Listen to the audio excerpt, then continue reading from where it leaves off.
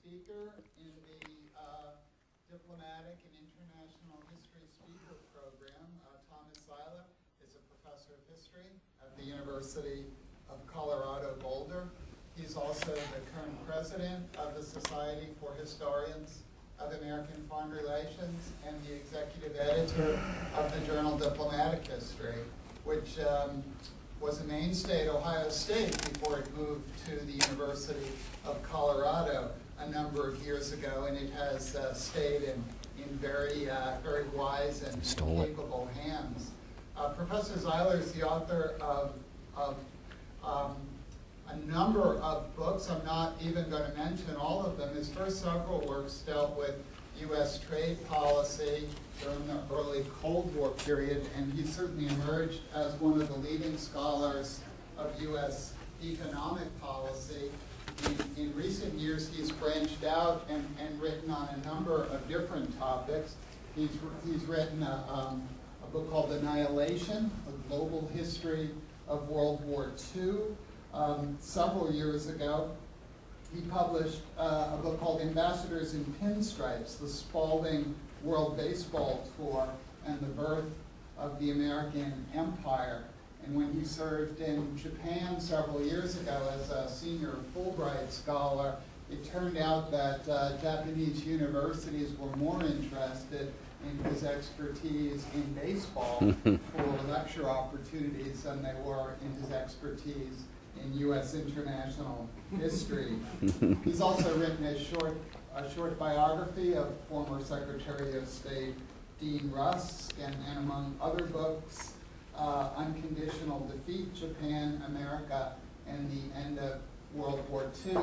He's also served as a senior Fulbright scholar in Argentina as well as Japan, and he's going to be undergoing some hardship duty teaching in France this summer. So without any further embellishments on his very, very strong academic career, let me turn the microphone over to Tom Zeiler. Thank you, Bob. Thank you. Thank you. Thank you, Bob. That's amazing. I always say it's amazing what you can do with words. Thanks for having me out. It's we were just talking earlier about your weather, which is wonderful, and we've had it too. We don't usually have spring in Colorado. It goes from winter to winter, and then there's a day of summer, then winter, and then summer hits. So it's very nice to be here, and I thank the Mershon Center and Bob especially for inviting me. I'm going to talk today actually a bit about diplomacy, but really about the economy and some research I've been in, really have launched over the last year or so. So this is a work in progress, but it is also a draft of I hope my presidential address in a few months to Schaefer.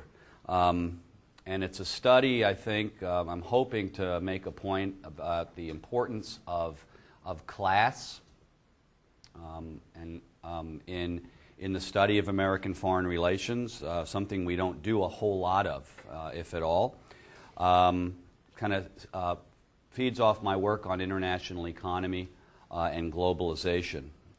And it's also, in a way, as you'll see, is presentist, which I'll probably get in trouble with you and the Schaefer membership because it very much responds to the current or just past economic downturn, which was, so I think, very important. So let me begin, and I'd welcome your questions and comments. There's things that I'm probably going to move around later on, but I certainly appreciate this opportunity to try out some ideas. If I'm way off base, then, as usual, then certainly point that out too. In the wildly popular sitcom All in the Family, Archie Bunker had two problems on the night of November 27th, 1971. Because his house was located in a so-called high-risk neighborhood of mixed races in Queens, New York, he feared cancellation of his home insurance policy that his nephew had sold him. Adding to his woe, the bad economy forced Archie to fire one of his workers.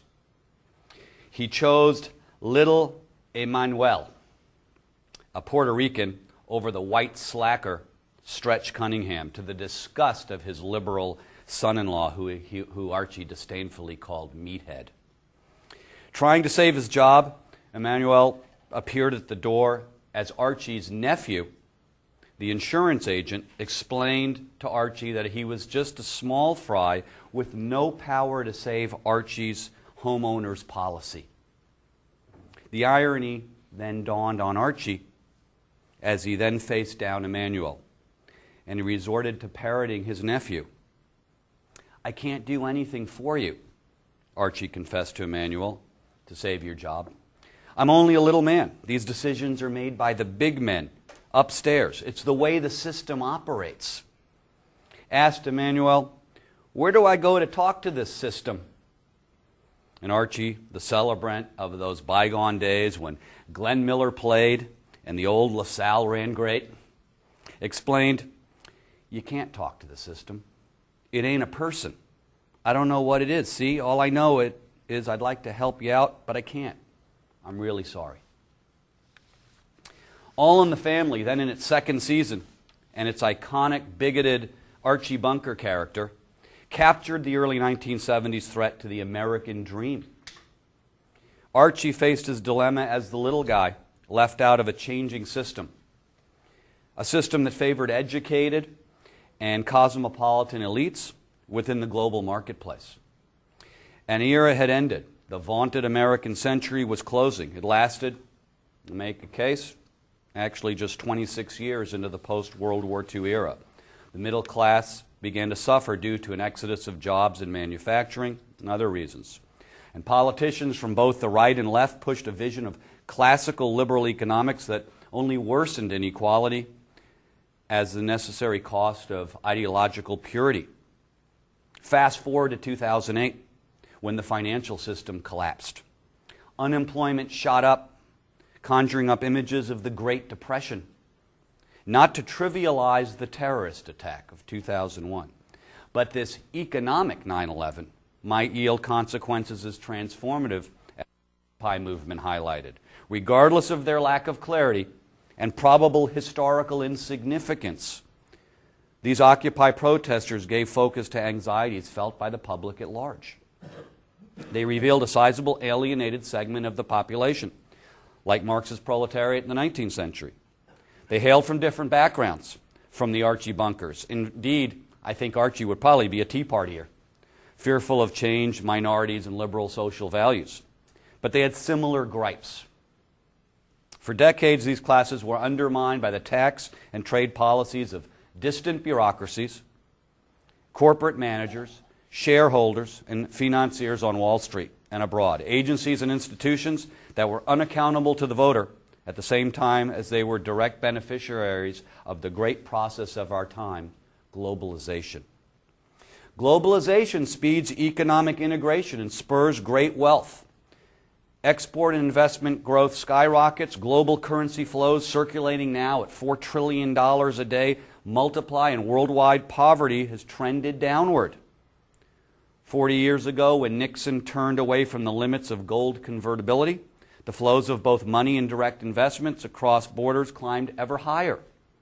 Soon business manufactured not only for host countries, but for the huge American market as well, placing unionized jobs in jeopardy.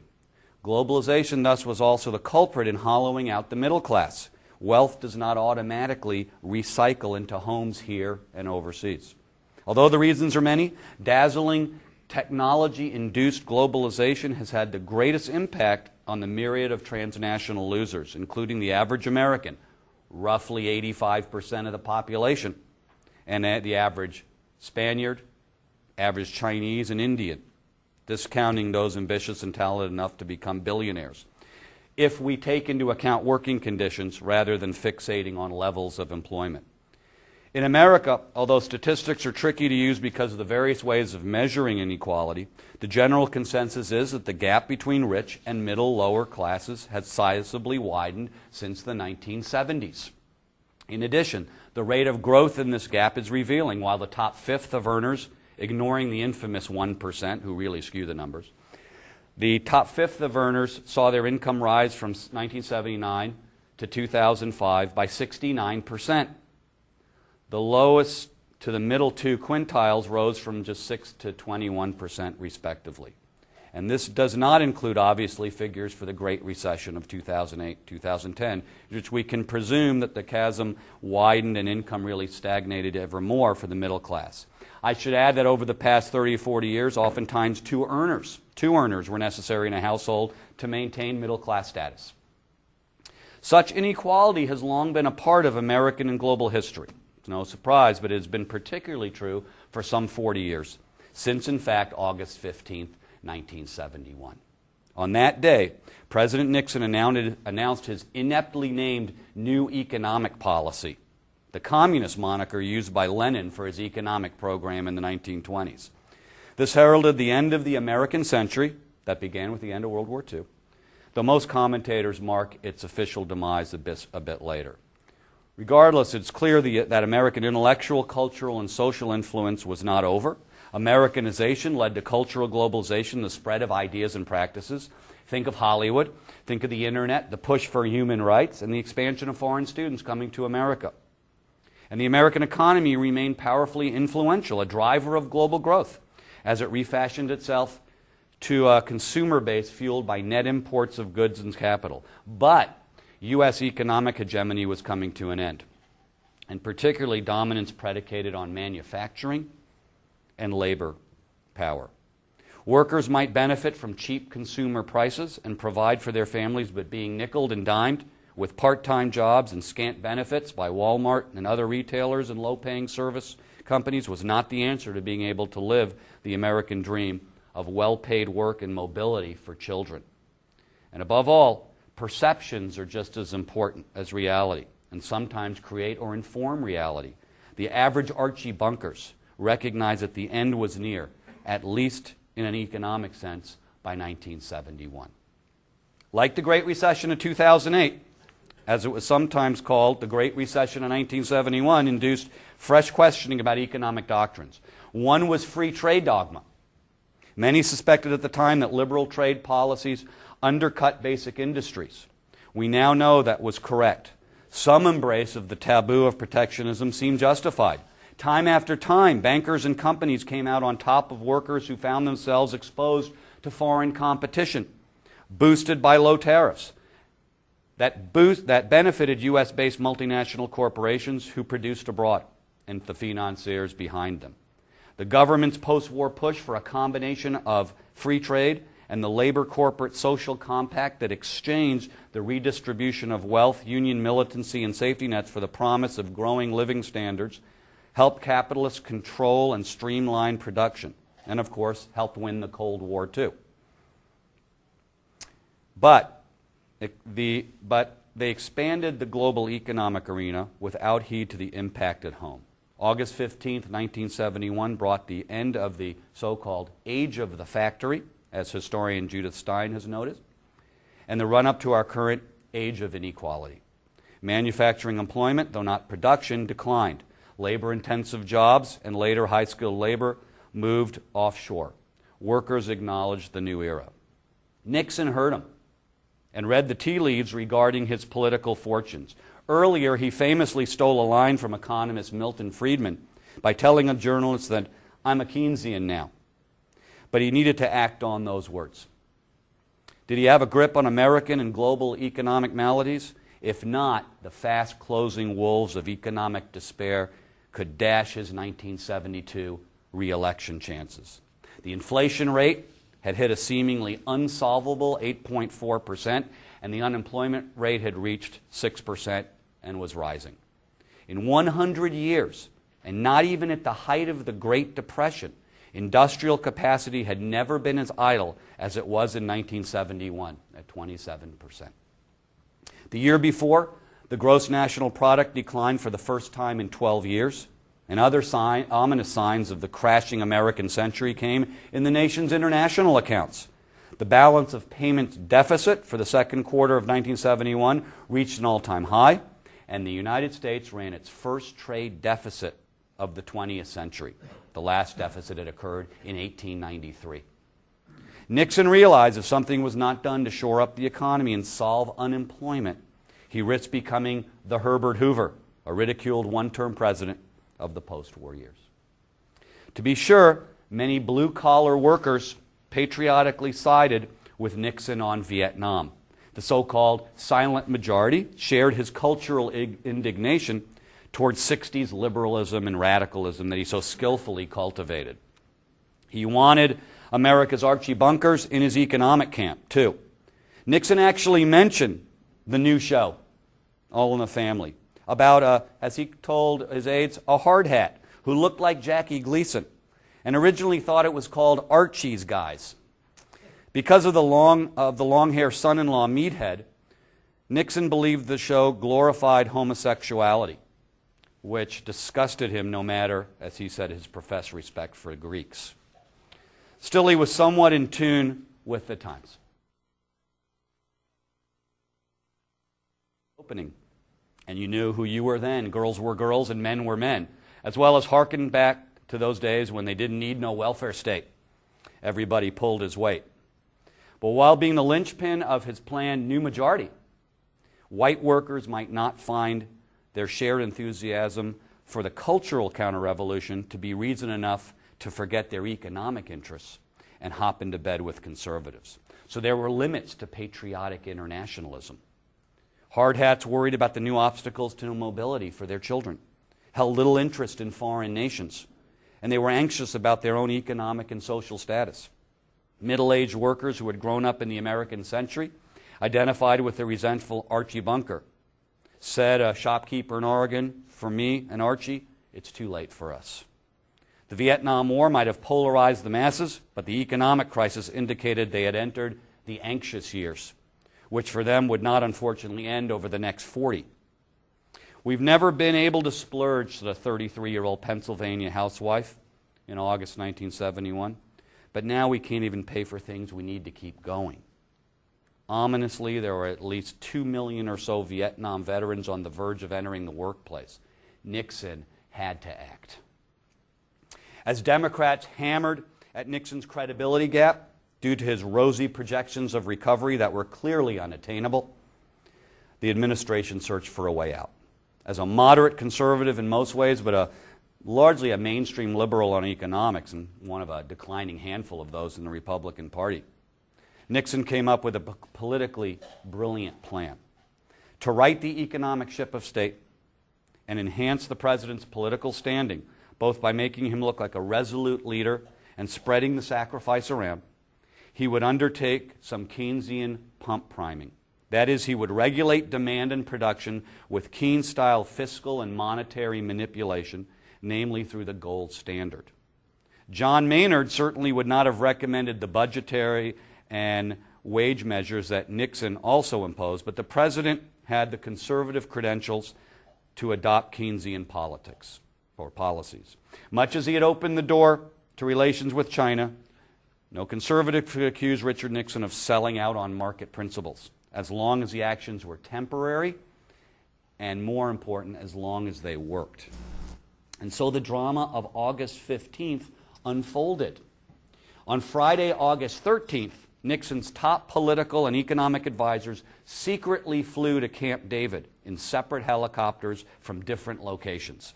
At the presidential retreat, they signed the guest book, well aware of the historic significance of their deliberations.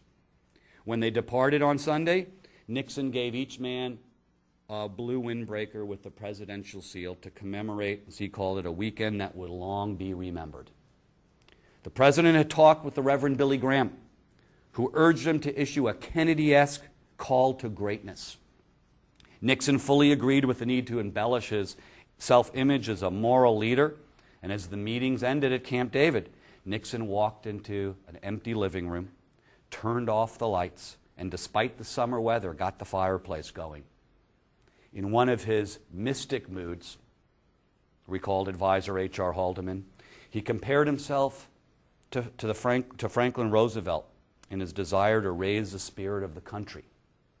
He noted, we're at a time where we're ending a period where we're saying that government should do everything, a close of the era of grand expectations.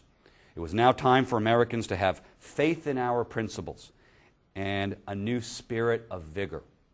Richard Nixon, historian Robert Collins has noted, would position America in the post-Cold War order as it shifted from security to economic struggle by a vision of refiring the very essence of America.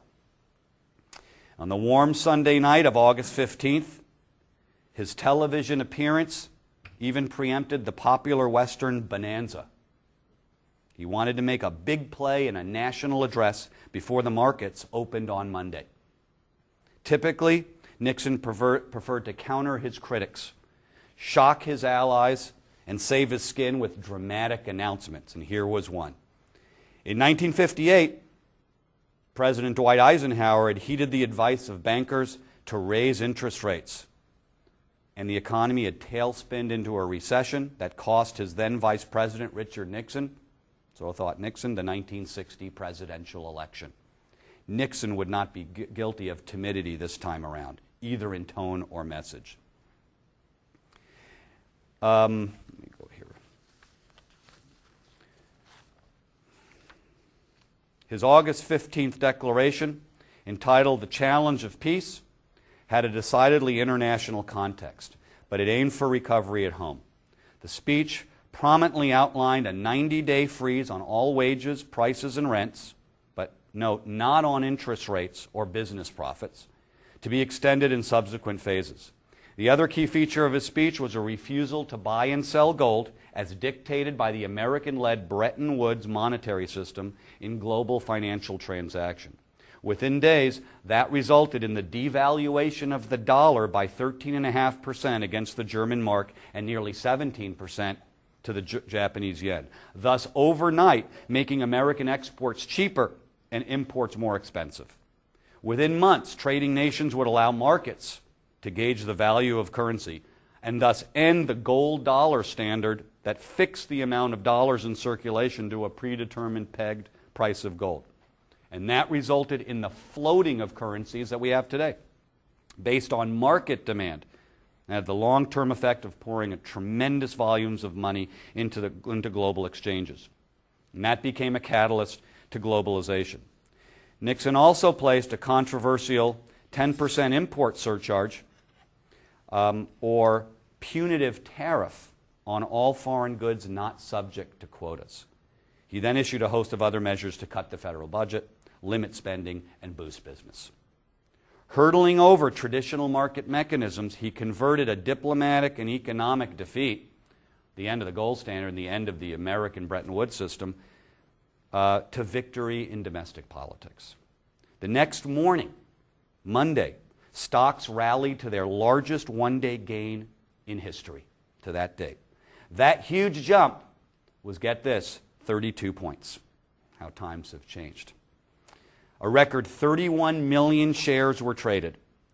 In a Europe faced with dollar devaluation, however, stock markets crashed and currency markets were suspended. As the Dow closed at just above 889 points, Variety magazine headlined that the new score is Dow 32, Nixon 72. Economic stimulant had joined political and spiritual uplift. The networks reported the enthusiasm in crowds when Nixon, upbeat to the great irritation of outflanked Democrats as he embarked for a trip across country, pledged that America was not withdrawing from the world. On the contrary, at Idaho Falls 3 days later, he gazed toward the Grand Tetons and invoked the frontier spirit of pioneers.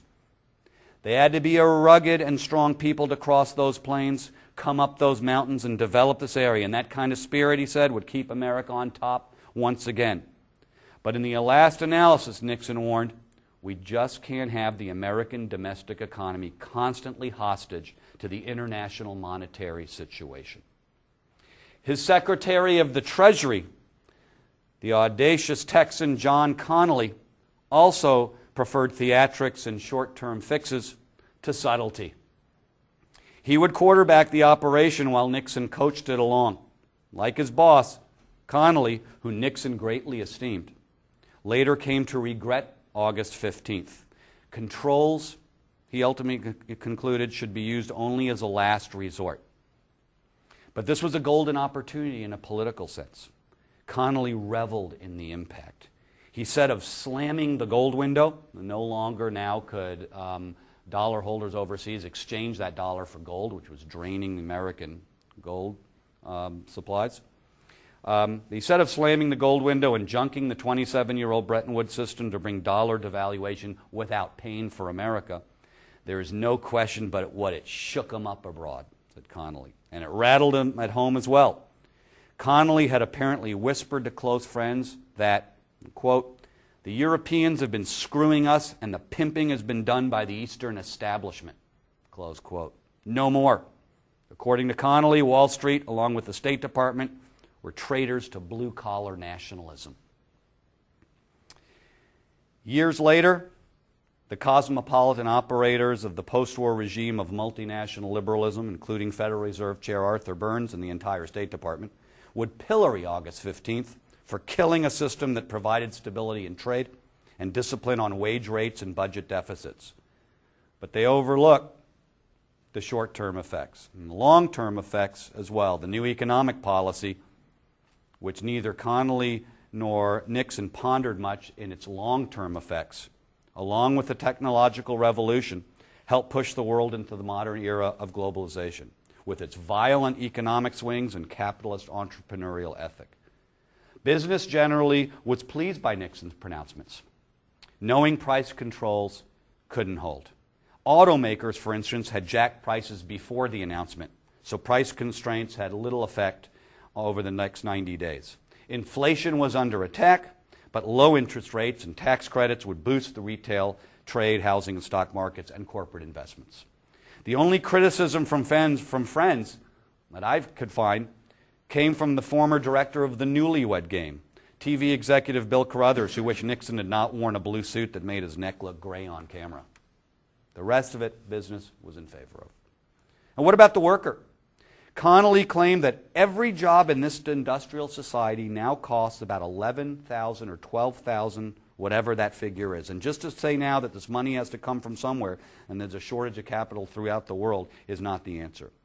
So Nixon, he said, could cover all the goddamn criticism, Connally told Haldeman, by creating opportunities to be more competitive. Translated, the government privileged global flows of capital and trade over aid and higher wages for workers. This was a cynical ploy. Nixon promised to protect the interests of the silent hard hats who were critical to his 1972 electoral American majority.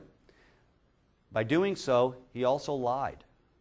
Nixon land rested on deceiving the Archie bunkers that he was on their side, that he was the Nixon of the Checkers speech of 1952, who drove a regular car and outfitted his wife in a modest cloth coat. Americans would be better off, he promised, able to buy as much with their dollars as ever before. And sure, in the coming years, workers would be able to stretch their dollars further by buying imported goods in big box stores. There was a trade-off of sorts between the pitfalls of deregulation, and consumerism. But consumption did not speak to the losses of good, skilled, and well-paid factory jobs that were critical to fulfilling the American dream. Nixon was selling workers a bill of goods, but nobody really noticed the fiction at the time. The administration packaged the plan as a benefit for the average American. Connally asserted that the import surcharge, for example, provided a means and a time where American industry and American workmen can retain their competitive spirit and their competitive capabilities. But in reality, the administration sought to use the 10% surcharge to shock trade partners, not help labor, and stress Nixon's ultimatum to end the dollar-gold link. When it came to labor, Connally admitted that there may be some inequities, as he said, in the August 15th program, but claimed they would be temporary. Like most administrators then and now, he didn't really adhere to the vision of some sort of managed economy to help workers. Rather, he stated recovery hinged on the ingenuity, the imagination, the vitality of the private sector of this economy. The president was not willing to supplant the private initiative with the dead hand of government. And just as Archie Bunker learned, the big boys at the top allowed the system to determine winners and losers. Individuals and the nation as a whole might prosper, even if the system was stacked against the majority of people. Foreign governments, by the way, were appalled, angered, or resigned by the gold dollar termination and the tariff surcharge moves. Trade partners saw the gold cutoff as an underhanded backdoor devaluation and the import surcharge as double punishment as well as insulting. Japanese officials rushed back from vacations to protest the move by the overvalued Americans. Panicked businessmen began selling off their stocks of export-dependent industries at huge losses as the Japanese government absorbed over $400 million in dollar sales. Having expected some change in monetary policy, but rolled out in a more gradual fashion, Tokyo called the gold dollar move the second Nixon shock, following the first shock, the opening to China a month before. But Japan had no choice but to succumb to yen revaluation. Connolly gloated. Clearly, he said, Americans were no longer patsies. European officials noted the demi-victoire américaine of yen revaluation and more European liquidity that a French economic minister charged forced America's vassal friends to pay tribute to the U.S. master. Non, non, non, cried French Minister Giscard d'Estaing, as EEC members charged that just because America was losing abroad, it wanted to change the rules.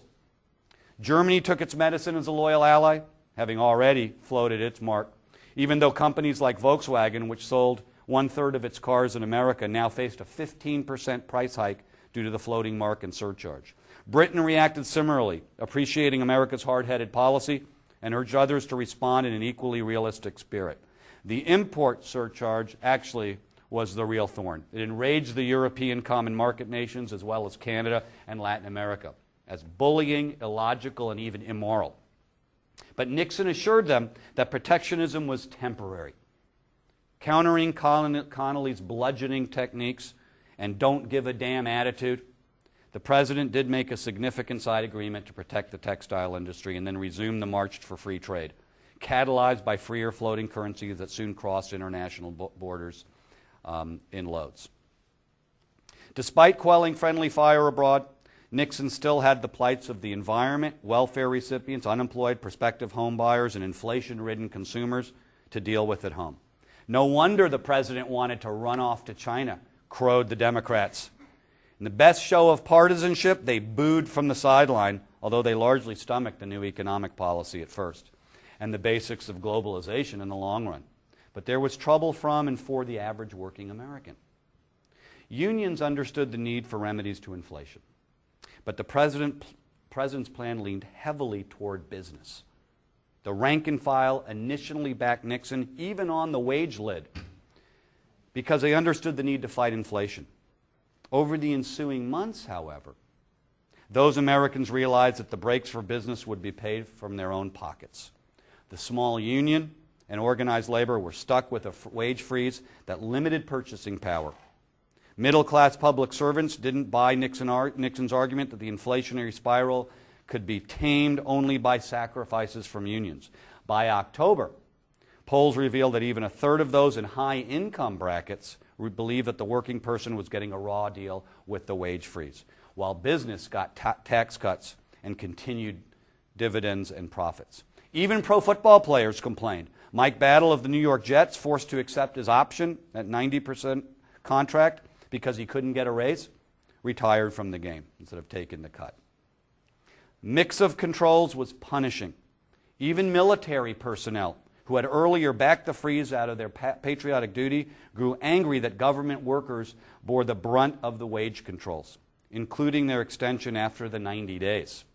An Air Force sergeant stationed in the Netherlands wrote of the upward revaluation of the Dutch guilder by 7% due to the Nixon shock. That made rent, utilities, and other goods and services more expensive. A military family, he informed House Speaker Carl Albert, could not sustain the conflicting goals of improving the dollar balance of payments and maintaining a living of standard enjoyed by the average American citizen back home. Was there class consciousness? A constituent of House Ways and Means Chairman Wilbur Mills told the congressman that the whole price policy was a farce. Wholesalers raised their prices, so retailers raised theirs, he complained, and it's a vicious circle, one that hurts only the working class. Another constituent wrote that rather than being on welfare, my husband and I work hard to make a living. It just seems to no avail. You could almost hear the cries against the 1%. Organized labor agreed to the August 15th plan only if it meant a so-called test of equity that indicated business did not receive a bonanza at the expense of the poor, unemployed, and the consumer, or those near the bottom of the economic ladder, added the Retail Clerks International Association. Nixon, though, failed that test. Big labor focused on the sanctity of contracts. Was it right that a government edict could kill a deal agreed to by Caterpillar and John Deere with the United Auto Workers that called for raises during the 90-day freeze? Absolutely not. AFL-CIO Chief George Meany soon denounced the new economic policy as discriminatory toward workers, calling it inequitable, unjust, unfair, and unworkable. The White House countered that Meany was out of step with workers, and Meany soon got his revenge. At the AFL-CIO National Convention in Miami in mid-November 1971, this former 77-year-old former plumber from the Bronx upbraided the president by banning TV cameras and the playing of Hail to the Chief as Nixon climbed up on the podium to speak. And he gave Nixon just a one-line introduction. The president abandoned hope of attracting labor into his new majority and said the wage controls would remain. The August 15th plan was a sign of rupture between labor and the administration, but not necessarily to Nixon's disadvantage. The AFL-CIO seemed like a defender of its narrow interests, apparently sticking it to business by advocating price but not wage controls. In any case, class warfare was underway, regardless of denials by politicians from that point forward. The American working man isn't stupid, warned Congressman Mills, who pondered a run for the presidency in 1972. He might not know the exchange rate for the dollar, but he knows when the price of bread becomes too much to bear, or when he can't afford the life he dreamed as a boy. Mills backed the Nixon shock, especially the import fee and currency realignment that woke up U.S. trade partners to American problems. But Nixon's game plan had not helped farmers, manufacturers, workers, or the economy as a whole. Like many, Mills worried about the follow-up after the 90-day freeze was over. Would inflation be resurgent and workers suffer? Indeed, the Cost of Living Council, headed by Connolly and operated by Donald Rumsfeld, denied hundreds of daily requests for exemptions from workers, small landlords, and small businesses to the wage and price controls over the next several months. The white Archie bunkers, moreover, were not the only complainants. The National Urban League, representing black labor and civil rights activists, also targeted the wage price freeze.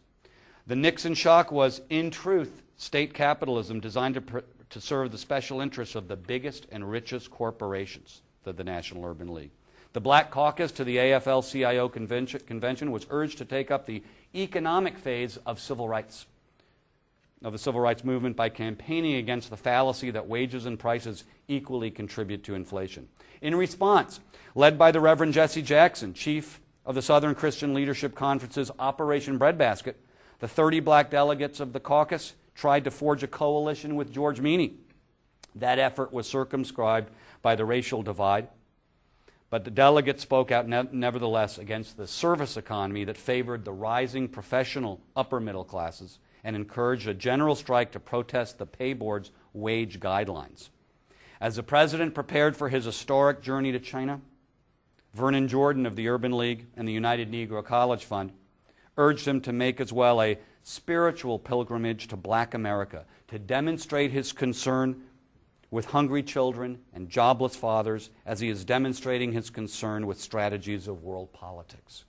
African Americans pleaded with Nixon and the leaders of the West that this country's balance of payments deficit is small when compared to the deficit in its social balance, and it cannot afford to solve the one at the expense of the other. Such remarks indicated to commentators the reality of class divisions. Brookings Institution economist Arthur Okun noticed that 6% unemployment meant a world of fear and insecurity and a world of envy and distrust. As every worker, teenager headed for the job market, or mother sending a child into the workforce asks whether society wants him, whether it values his contribution. The victim searches for scapegoats in the business community that cuts back on training programs, among older people clinging to their jobs, or from foreign competition. Ultimately, this effort, said Okun, pits class against class in an outbreak of social divisiveness in a weak economy. Clearly troubled, White House advisor Daniel Patrick Moynihan, a former stevedore who had flirted with socialism in his youth, weighed in. Businessmen got too much blame for economic downturns, said Moynihan. The real issue lay in the wrong-headed assumption that society had gone wrong because we have achieved great wealth through free enterprise. Ironically, even allies overseas, most associated with traditional socialist doctrine, understood the value of U.S. business. But for Moynihan, too, it came down to the class struggle. In an assessment that can be rolled forward by decades and superimposed on the Occupy, Tea Party, and anti-globalization movements, Moynihan charged that extremists had seized the mantle of intellectual leadership in the country. America had entered a period, he called it, of vulgarity, in which common sense was overwhelmed by the sudden emergence of revolutionary neo-Marxist critiques of American society, in which the moderate to conservative forces of the society remained silent. To his credit, Nixon was somewhat boxed in by the circumstances. He acted innovatively to extract himself from the country. His new economic policy reacted to immediate monetary and inflation crises, and his plan, for the most part, represented wise stewardship in the short run. He could also not foresee the revolutionary transformation wrought by technology and the deregulation of currency markets. Furthermore, Nixon's heart might very well have been with the blue-collar worker. But the notion that capitalist prosperity, the democratic way of life, and that peace were threatened by a radical ethos that had swept through universities and unions was ludicrous. We should also recognize that Nixon was not the only culprit to be accused of neglecting the small fish. The liberal establishment, like conservatives, also swam in the tank of the conservative market ethic, and largely still does. Looking back over the decades of a decimated labor movement and growing inequities in wealth, reliance on unrestrained globalization in the market can be questioned. Historian Stephen Thernstrom showed that post-war generational, occupational, and even racial mobility was fairly constant up to the point he ended his study of Boston and other big cities in 1970. In the past 40 years, though, social scientists suggest that upward mobility is more sticky, and some conclude that it has actually declined. At the very point of the onset of modern-day globalization, I believe, on August 15, 1971, U.S. society became less dynamic for the lower and middle classes, even when compared to other nations' social mobility. The squeeze was on. This despite an ingrained dogma that seeking the American dream will bring rewards. Sometimes that's true. Capitalism and the freedom that serves as its foundation provides opportunity for great individual success. But Steve Jobs is the exception, the winner, if you will, of life's lottery. Many more have not been moving on up, like Archie Bunker's neighbor, the dry cleaning magnate George Jefferson. This is not to say that life's always fair, but that if the American dream of changing one's lot through hard work and luck is a fraud for many, and they remain mired in their condition, then we definitely do not live in a classless society, and that class conflict, to the horror of more conservative voices, is in existence or should exist. We shouldn't embrace Archie Bunker's Herbert Hoover, Mr. A Man That We Could Use, as the opening song to All in the Family goes, to ensure wealth for the cosmopolitan set. Only Archie would recognize the problems today with an ever more market-perfected form of globalization, a process that has become orthodox ideology. It is a matter of faith that has supplanted reasonable and fair formulations of economic practice for the greater good. With the regulatory golden age of the American century having given way to the growth-oriented market era and competitors challenging the United States, it is now clear that there were winners and losers a lot of losers over the past 40 years. Just as serious, laissez-faire globalization undermines not just the greater welfare, but also loyalty and unity, and thus emasculates our political ability to pull in the same direction when we face such crisis times.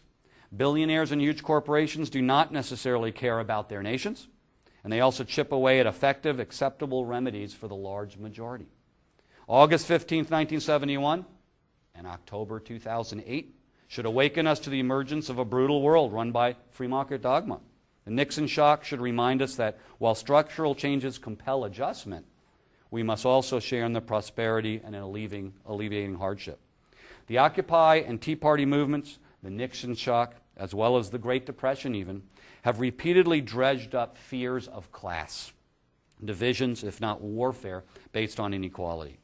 Bruce Springsteen's most recent album, Wrecking Ball, like many of his recordings since the 1970s, has recognized the current situation in numerous songs. In the track Rocky Ground, he laments that though the average Joe may use his mind and muscle and raise his children to walk straight and sure, the sad truth is that the bottom's dropping out, and where you once had faith, now there's only doubt. That's a bleak view of our future, one borne out by statistics that show the middle class shrinking, the poor growing, and the upper fifth share of incomes trending ever upward. And the erosion of the middle class could put democracy itself in jeopardy. Perhaps with some attention we begin to remedy the situation wrought by globalization, the neglect of class divisions. 40 years ago, Archie Bunker saw The Omen. Some months before August 15th, 1971 shuttered the American century, All in the Family aired an episode about Archie's company's imminent downsizing, a term we have become very familiar with in globalization's era. He recalled that his father had been laid off during the Great Depression. "My old man never got over it," Archie quietly lamented. "Took the heart right out of him. And he wasn't all that old neither, you know. He's just about my age now." Change happens, of course. But the remedy to Archie's problem of downsizing the workforce, the August 15th, 1971 economic shock of temporary interstate intervention to smooth the way for unfettered market globalization, the remedy was good government. So too did the cascades of home foreclosures and losses in retirement accounts for the middle class in 2008 to 2010 require intervention. We should remember that while globalization is inevitable, its processes, course, and consequences don't have to be. Free trade globalization should not be a matter of faith. Workers of the world will not unite, nor should they, nor do we want to diminish the positive effects of globalization in culture and even economically. Sure, curbing the excesses of financialization of free trade may sound like the third world rhetoric of complaints against the rich from the 1970s, but protest against Nixon, as it is today, shares in that attitude toward what can be predatory and heartless globalization. Not to be preaching up here, which I'm going on now, but I'm an optimist. Good regulatory policy starts with a coherent industrial policy, a dose perhaps of social democracy, and some application even of judicious and creative protections and incentives for workers and unions. Negotiated in Congress and at the World Trade Organization, these solutions can at least cushion the impact of the market. Think, for example, how the fair trade movement has helped pour the world over. And we could certainly use a clear, sophisticated, but accessible explanation by a president of how government assistance and liberalism helps the lower and middle classes rather than being their enemy. Willpower and positive government boosterism and umpiring between classes might modify globalization and thus change the history of inequality. People around the world, including the Pope, counsel such a course. And our recent economic crisis should even stir us historians to wake up the class struggle, a domestic and worldwide struggle, and scholars as well as the public will be better off for our leadership. Thank you.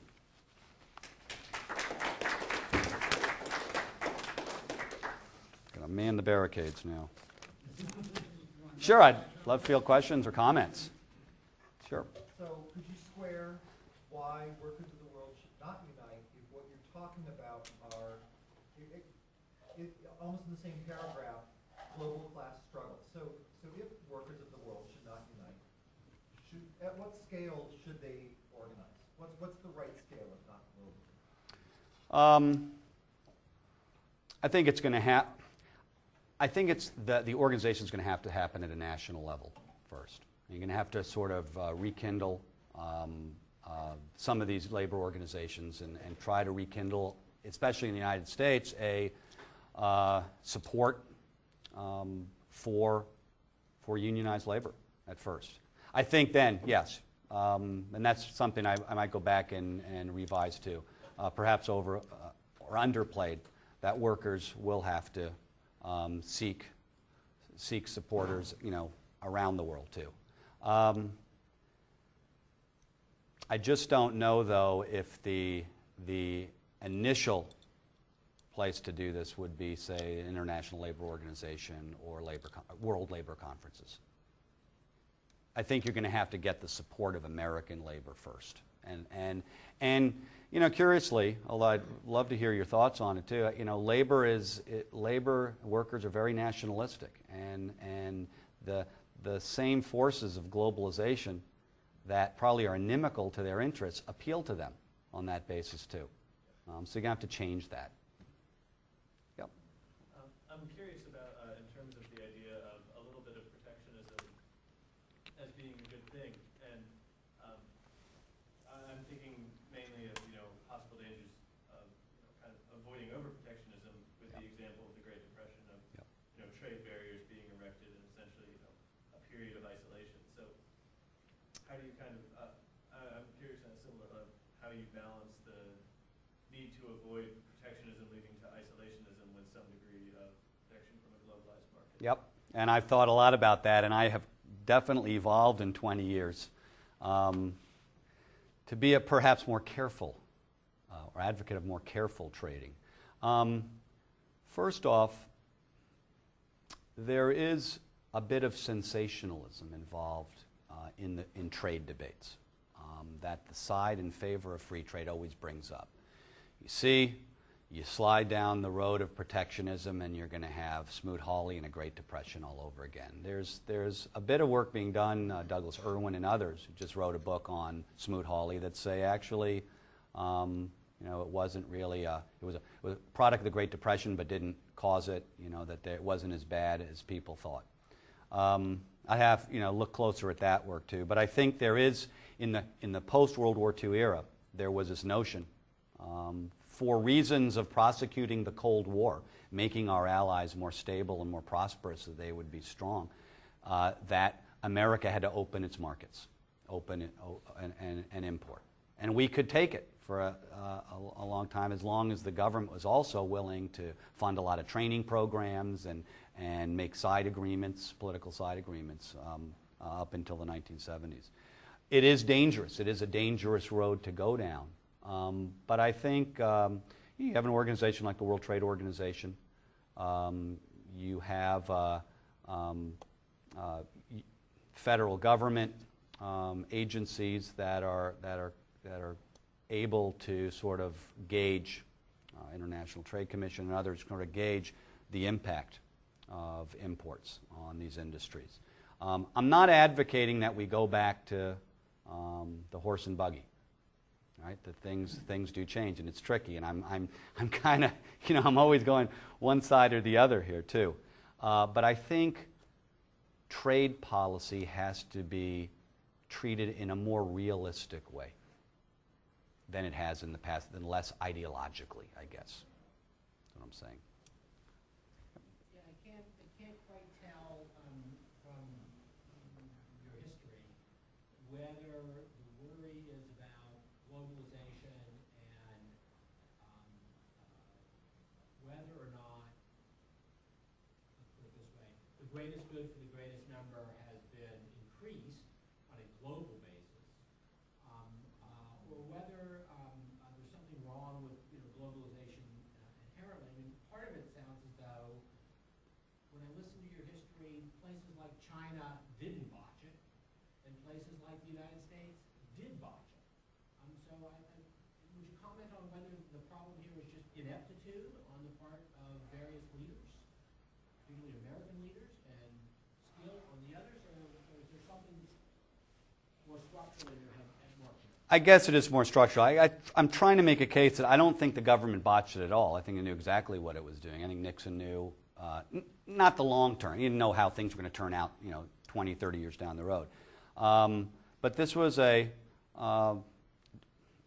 naturally pro-corporate, pro-free trade agreements were made. China and India, sure, they had a long way to come up. Right, and so we've seen that, and it's remarkable. And all credit to an authoritarian government in China, but there has been more prosperity. But you wonder. I think historians, economists are going to look even more closely, as they are already doing, at the downsides of what's happening in China, especially or India. That you're going to have skewed, inequality there too. That we've already know about the standards of work there too. Those have been on national television, news documentaries too. So I'm not so sure that process of globalization, or the process of globalization, has benefited everybody in China. Maybe this is getting back to the global view of this too. That all these governments ultimately haven't responded properly or adequately for the masses. It's hard to knock China. It's hard to knock India now. Maybe the Russians, maybe the South Africans and others. They're growing rapidly. But I think you also can turn right around and take a look at Ireland or Iceland or some of these other countries that did, greatly benefited, right, or seemingly greatly benefited from globalization. We're humming along, and then boom. The bottom dropped out too. So again, that's a long-winded way of answering your question. I don't know if I did, but I don't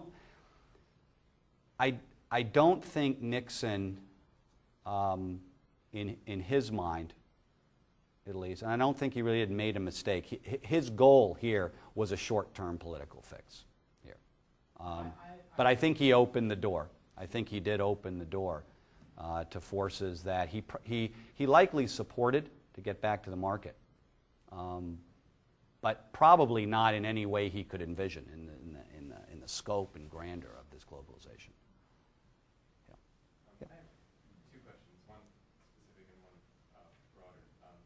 The specific question is, you mentioned that in the initial freeze on prices, wages, and rents, interest rates were excluded.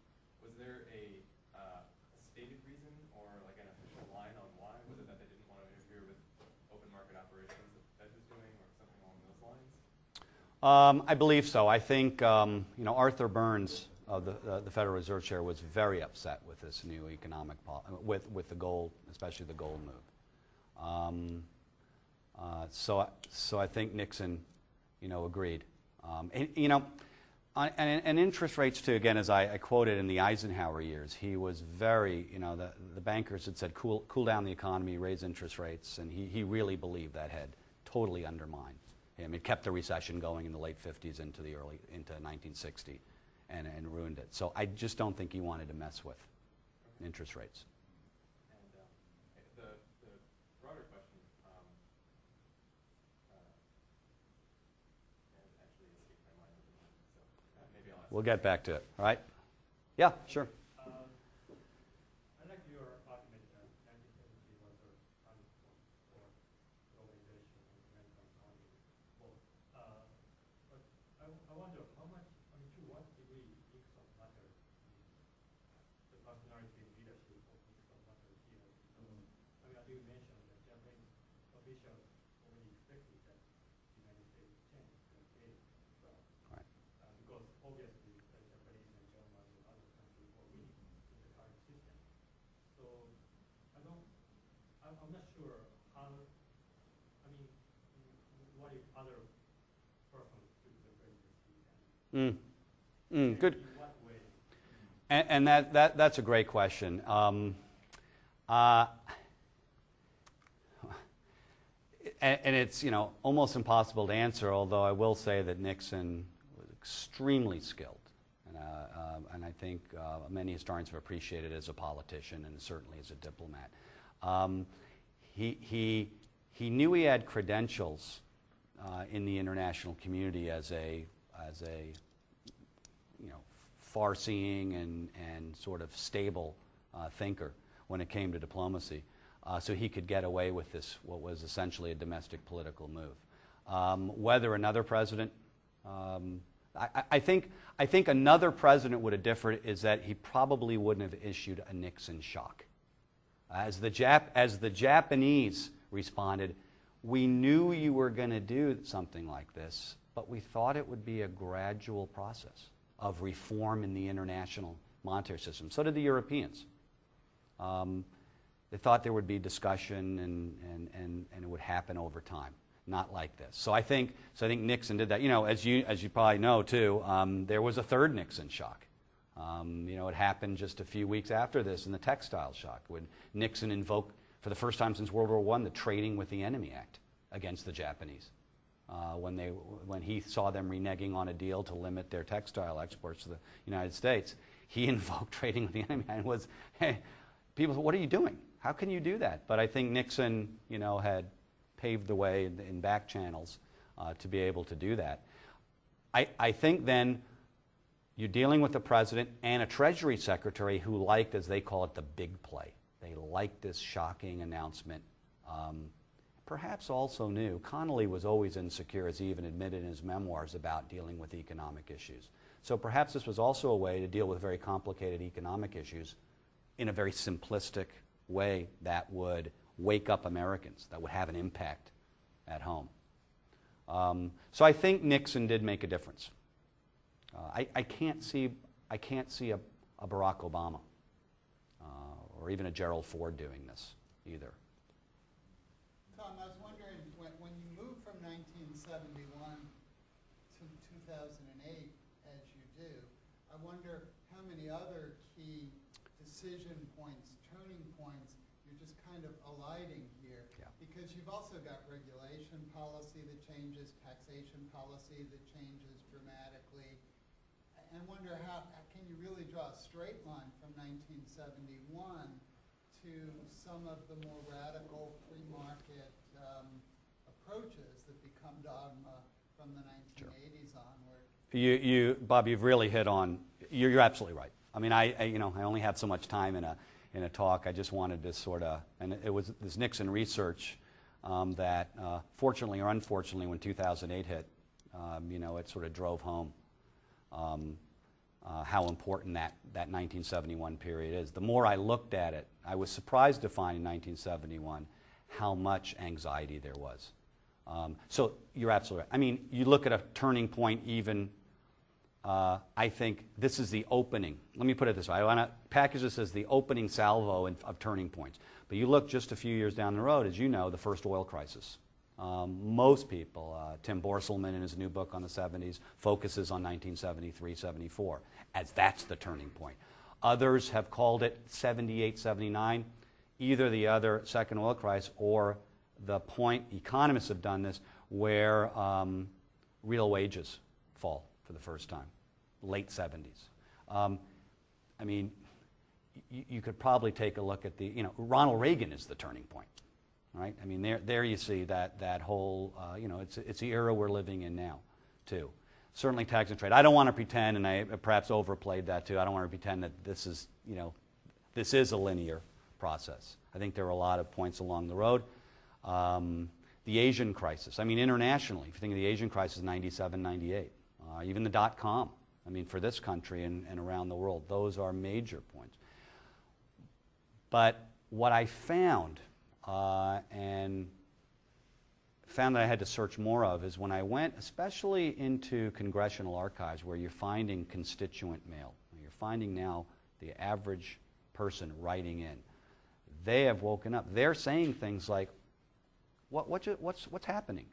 I thought everything was fine. We were upset by Vietnam and all those long hairs protesting around the Pentagon. I got that in foreign policy, but never had to worry about the economy. And you're seeing that then over the summer of 1971. And that's why he reacts like that. He responds. I think historians, I think they've written about this. I think there needs to be more. That's what I'm going to write about.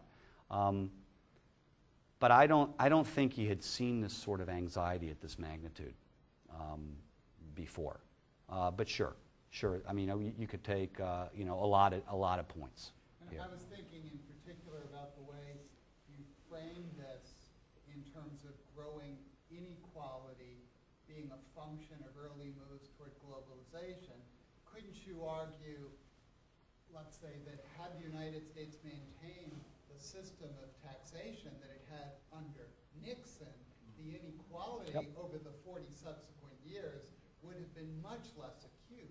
Right on. I think you're right on the mark. As I mentioned here, I think Nixon was the last major liberal, if you want, in the Republican Party. There were others, but in terms of being able to exercise power, Nixon. When doing research at the Nixon Library, it was remarkable, and I could be off, and I'll look for your guidance on this.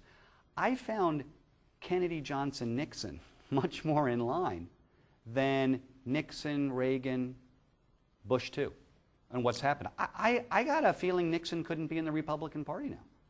I mean, in ways he could, but on fiscal, international economic policy, I think he'd be tossed out. I just don't think he would be. I think he'd be a moderate Democrat now. So certainly, times have changed a lot, and I think, and again, I'm careful. I've put in the paragraph about giving Nixon some credit too, because I think he was, if he had continued into 1980s, 90s with Nixon, a new economic policy, in the broad terms, I think we'd be better off. But that wasn't the case, and I think Reagan's timing was perfect. The 70s really was a terrible time, or a downtime economically, and he capitalized on that in I think a very cheap way. I think he just played up this nationalism, this patriotic nationalism, this freedom motif, and we're living with it now. Well, maybe we should bring the formal proceedings. Yes. Well, thank you. Thank you. Thank you for your comments. Professor Zeiler will be here for a while if anyone would like to talk with him, and this we've got an informal. Yeah, I was going to say one thing. In a couple hours, same place. The virtue of what, the cutting point, I mean, this is the sort of pivotal economic decision of the era, because it opens the door towards a new trade system, so to speak, in terms of economic activity. And there are all these time trends out there, like income inequality, et cetera, that economists, sociologists all map. And it all comes back to roughly 73. Yeah. See, in this, I would defend what you're doing in terms of picking this decision, because it creates what then happens. It takes a couple years for it to happen. Good. That's how I'll frame that too. Yeah. It's post-73 where income inequality just balloons. I have to frame that clear. Yeah. So I even mentioned in there that it's the perceptions too. I guess that's what I was driving at too, is that people are sort of waking up now saying, that's a new era. Well, I think you're completely right. Nixon is a wild actor in a sense. Dramatic, bold moves.